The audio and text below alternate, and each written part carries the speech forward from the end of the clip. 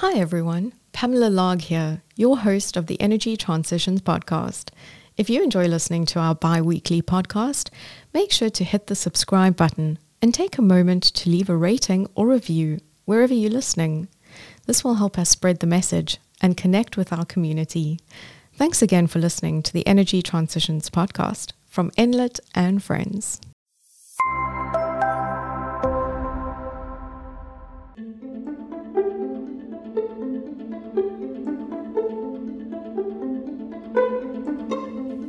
There are many moving parts to the global energy transition, parts that need to move and change in sync towards a common decarbonization goal. How do we manage this change harmoniously and deliberately and in a way that is balanced with meeting the needs of people? This was one of the questions I posed to Jeroen van Hoof, Global Energy, Utilities and Resources Leader and Partner at PwC Netherlands, and Chair of the Dutch Membership Committee of the World Energy Council. Jeroen shares his wisdom about why we can't lose sight of the human aspect of the energy transition and why orchestrated collaboration and knowledge sharing will be critical to reaching our net zero goals. I'm Pamela Larg, and this is the Energy Transitions podcast.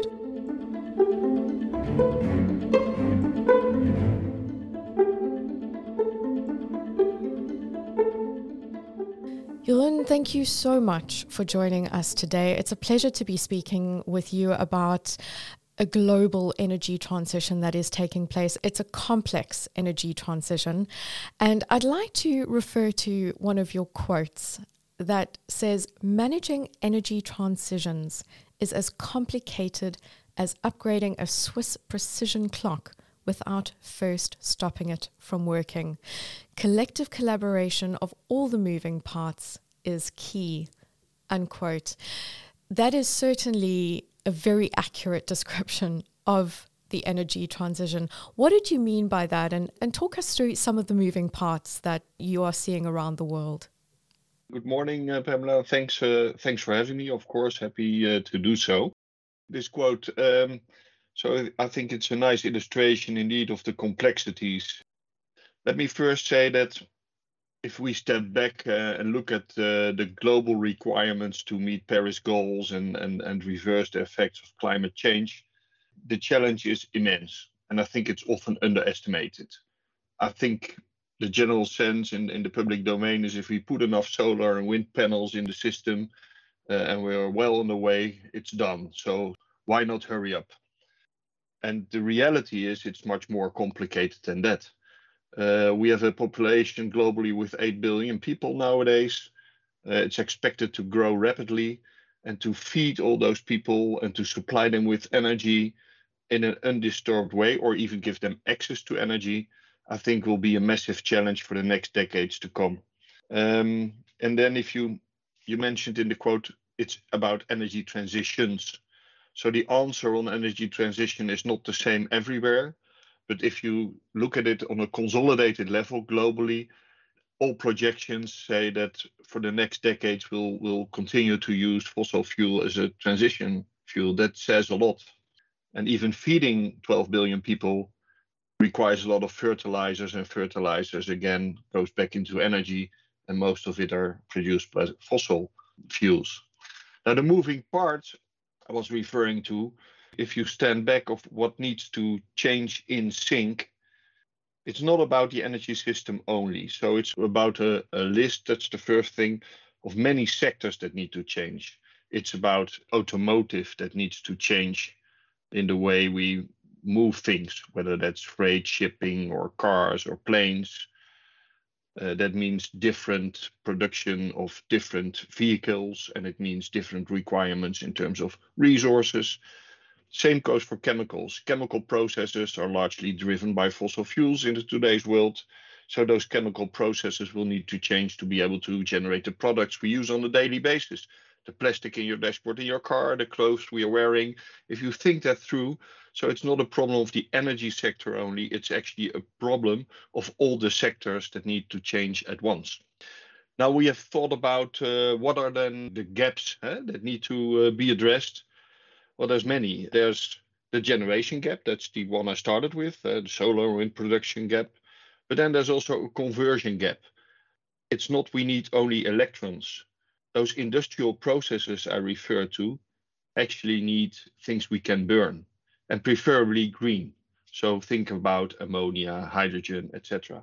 But the volume of that requirement is massive. So converting clean electrons in those clean molecules and the quantities of, for example, hydrogen or any other energy carrier that is possible to do that is massive. And as an example, if you would take European current wind and solar production, plus what is planned on and offshore, if you would transfer all those electrons into hydrogen, it would only be sufficient to fuel 5 to 10% of the industrial consumption. That means the other 80% is still, so that's a staggering gap we need to close. The other thing that needs to move in sync, another piece of this watch, is regulation. There needs to be regulation that supports that transition to happen in sync with the right subsidies, with the right regulation, not in one territory, but more consistently. Then we have a storage gap. So we need storage and transportation. So billions and billions of infrastructural investments that are required. It's trillions, actually. That needs to happen in sync. Then there's the financing. So where does all this money come from with the increasing interest rates? And maybe to add one more, then there's the resource issue. So rare materials, I mentioned batteries, the volumes of those rare materials, which are in areas which are not always easy to access, or their geopolitical effects, are also vast. And last but not least, we have a capability issue. So there's a lot of resource skilled people that we need to support this transition. So that's why I say it's a complicated thing. It's a long answer to a short question, but I think that illustrates a little bit that this is not a simple thing, push a button and speed up. It's a real complex one. Well, absolutely. I mean, the questions are easy, but at the end of the day, it is about the complexity of what we are facing and trying to achieve. Yeah. Johan, am I correct in assuming that the whole reason behind the World Energy Congress next year is actually to tackle these issues head on? Yeah, so the theme of this Congress is redesigning energy for people and planet. So that's a big ambition.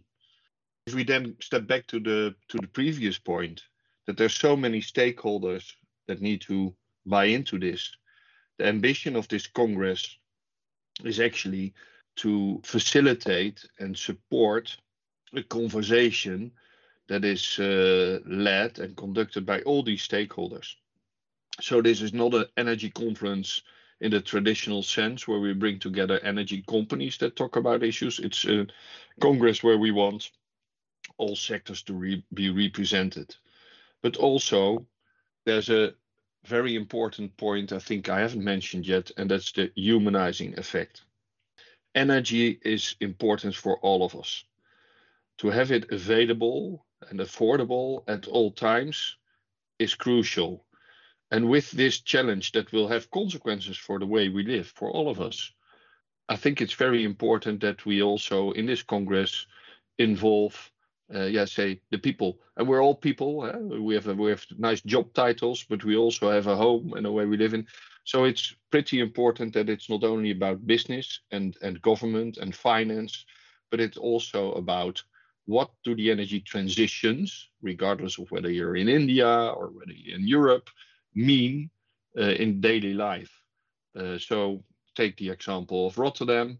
The ambitions and the progress in becoming a more circular and smart city, where energy is consumed in a different way, is something we will be putting on the agenda to also involve the local public and the people on what this means. And I think that's important, because if that's not included, that's where it sort of ends, right? You need to have the buy-in. And that's another thing I find very important, that we do this together. It's not a problem of one stakeholder, or it's not companies, governments. Yeah, we all need to move faster. Yeah, that's clear.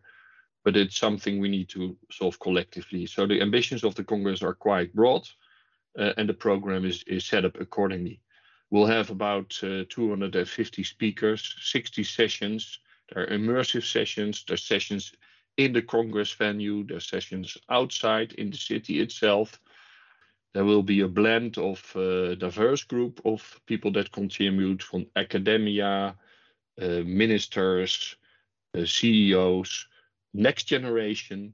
So they all have a place in this big coming together of thinking about solutions and moving things forward to get that Swiss clock remodeled and in the end without stopping it in the meantime, because that's very important when you talk energy.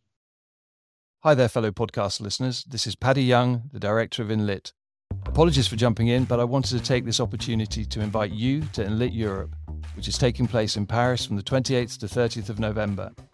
At Enlit Europe, thousands of industry professionals will come together to have engaging conversations about all things energy transition.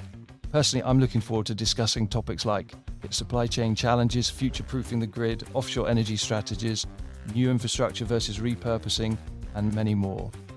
So kind of like this podcast, but then in real life. If you're keen to join, go to enlit-europe.com/registerpod, fill in your details and add the discount code podcastinlit for your 25% discount on the Summit Delegate Pass. Don't forget, podcastinlit, all one word and lowercase. I'm very much looking forward to seeing you in Paris. Okay, and now back to the episode. I love how you mentioned the human factor and you bring it down to the fact that this is about people. We need people's buy-in to make the shift. How do we foster that buy-in and collaboration that we so clearly need? I think that's a very good point, and it starts actually by sharing knowledge. I think it doesn't help to only talk about, do we meet Paris goals? If we don't, we have a problem, we need to speed up. It starts with knowledge and knowledge sharing. I think energy literacy, if you may use that word, is an important topic. If we want to stay connected to what's happening in society and in daily life, it's very important that we also share the complexities of this challenge and what effects they have on daily life. And as I started off with, I think the current perception to a large extent is, well, just put in more renewable power and we're done. Now, this is not the case. If you look at your daily life in the future, rooftop solar, smart homes, waste recycling, the way we move, maybe we don't own cars, we share cars, it will change dramatically. Consumption patterns, I think, are also something to bear in mind. I think a lot of people forget that when they have the lights on, a traditional light bulb is sort of equivalent to an adult person driving a bike constantly. So the consciousness of the energy footprint that we all have in daily life, that's where it starts. And I think that there's a sort of a disconnect today in that respect. And one of the reasons where we start with the Congress on that topic is to share knowledge and make sure all are included, NGOs, next generation, emerging countries, etc. In your opinion, is it time to start focusing in on specific technologies or solutions? Are we needing to pick technology winners? So there is no silver bullet today. It's a mixture of technologies. Certainly there are promising technologies at the horizon, but we need solutions today. If I take an example, let's take carbon storage. Yeah, carbon storage, I think, is not embraced everywhere because it's not a endless solution. Yeah, it's a temporary solution, and the carbon isn't gone. But at the same time, if we are realistic enough to understand that in some regions in the world we'll use fossil fuels as a transition fuel for decades to come, then it means you need to embrace carbon storage because it's a proven technology and it helps reducing carbon today and in the next few years. At the same time, carbon takeout technology is at the horizon. So again, the short answer is no, there's no silver bullet. There's no real selection we can do. And I also believe that the interplay between governments, companies, etc., should also find its way in selecting the right technologies at the right point. Let the market take a role there as well. And there is no simple one where you could say, well, if we pick out this technology and scale it up and put a big subsidy program around it globally, we're done. It's simply not the case. What more can be done from a policy perspective to support the use of all of these technologies coming to the table? And perhaps if I can take a step further, next year we have the European elections, parliamentary elections coming up. What are you expecting to see and what are you hoping not to see from those elections? It's a very good question. And if as a starting point we think about we want to move faster, it means maybe the most important thing is that we need a European plan of approach that is very accessible. And I think currently the European plans around decarbonization and the funding and schemes that are supporting it are difficult to access and take a long time. And the other thing that takes a long time is project lead times, permitting, that holds us back really. What I like about the US Inflation Reduction Act, as an example, is that it is very accessible and it is almost written like it's written by business people, which means, and that's one of the reasons why I think it's so popular, it's easy to access it and to use it, and thereby it provides the right incentives to move quicker. So if anything, I would like to see simpler schemes that are better accessible. And the other thing is, well, Europe is Europe. Europe is not the US. So I think it's always more complex to come up with one clear, consistent framework and policies. And that is, in fact, what we very much need. You would almost need a sort of I talked about all these parts that need to move at the same time. That means orchestration. And it means orchestration across geographies, so countries, if you want, in Europe. And it means orchestration about the gaps that we need to bridge. So then you're almost talking about Marshall Plan type approach, right? This is a collective issue. We need to solve it. It's probably the biggest challenge that mankind has faced. So let's come up with a Marshall type plan that has a medium to long-term view. That's the other thing, maybe the last point, the third point to add. It's not going to be solved tomorrow. 2030 will be very challenging. Let's not only be blind about that, but also make plans that are executable and have a medium to long-term view, but are accessible today. Yeah, maybe a carbon bank would be something, right? A central carbon bank. That's, I think, the type of ideas that you would almost need to start to think about if you start dreaming about, okay, how can we come up with a right European plan? It seems as if in order to orchestrate this in Europe, member states might have to put aside sovereign ambitions for the collective good. Because at the end of the day, like you say, we need that pace. Will we see that happening perhaps more now in the future? Good question. I think territories have different interests, right? And they have different starting points, which means the answers aren't necessarily harmonized. But we have to step over our own shadows. And that's something that applies for companies, but it equally applies for governments. The issue will not go away. Climate change is a reality, and the pressure from society, and rightfully so, will continue to increase to come up with the right actions. So I think in the end, it will be unavoidable that we step over those shadows, and let's not wait too long. I mean, but at the same time, it's easy to say, right?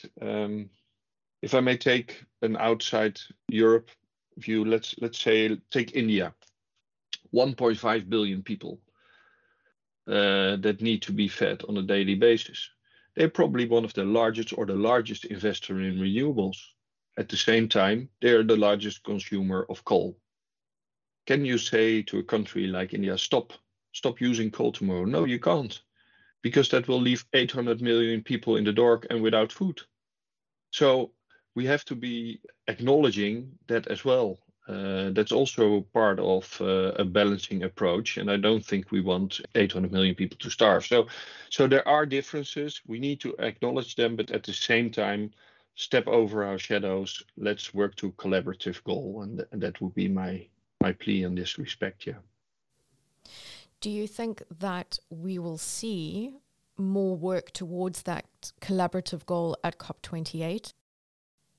Yeah, I think we'll see progress, but I think the ambitions that have been raised around COP are the bar is set very high.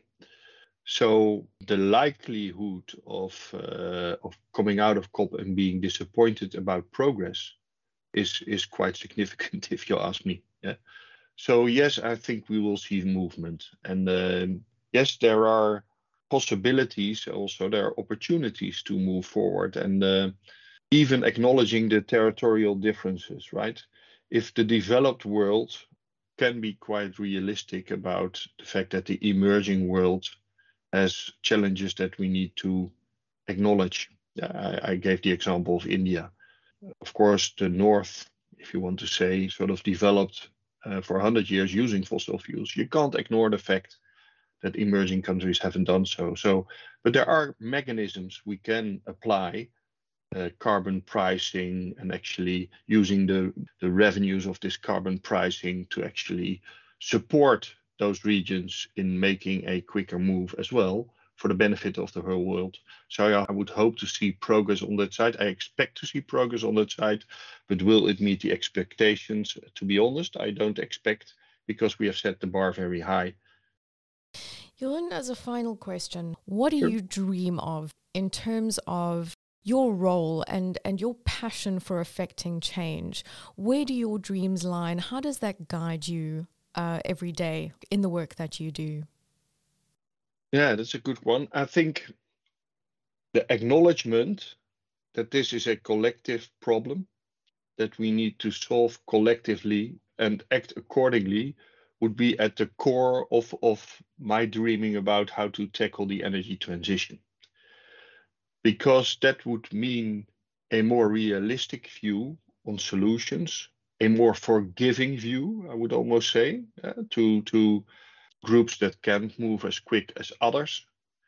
And it would mean a more deliberate plan on how to get from this old-fashioned watch to a modern watch, a net zero watch.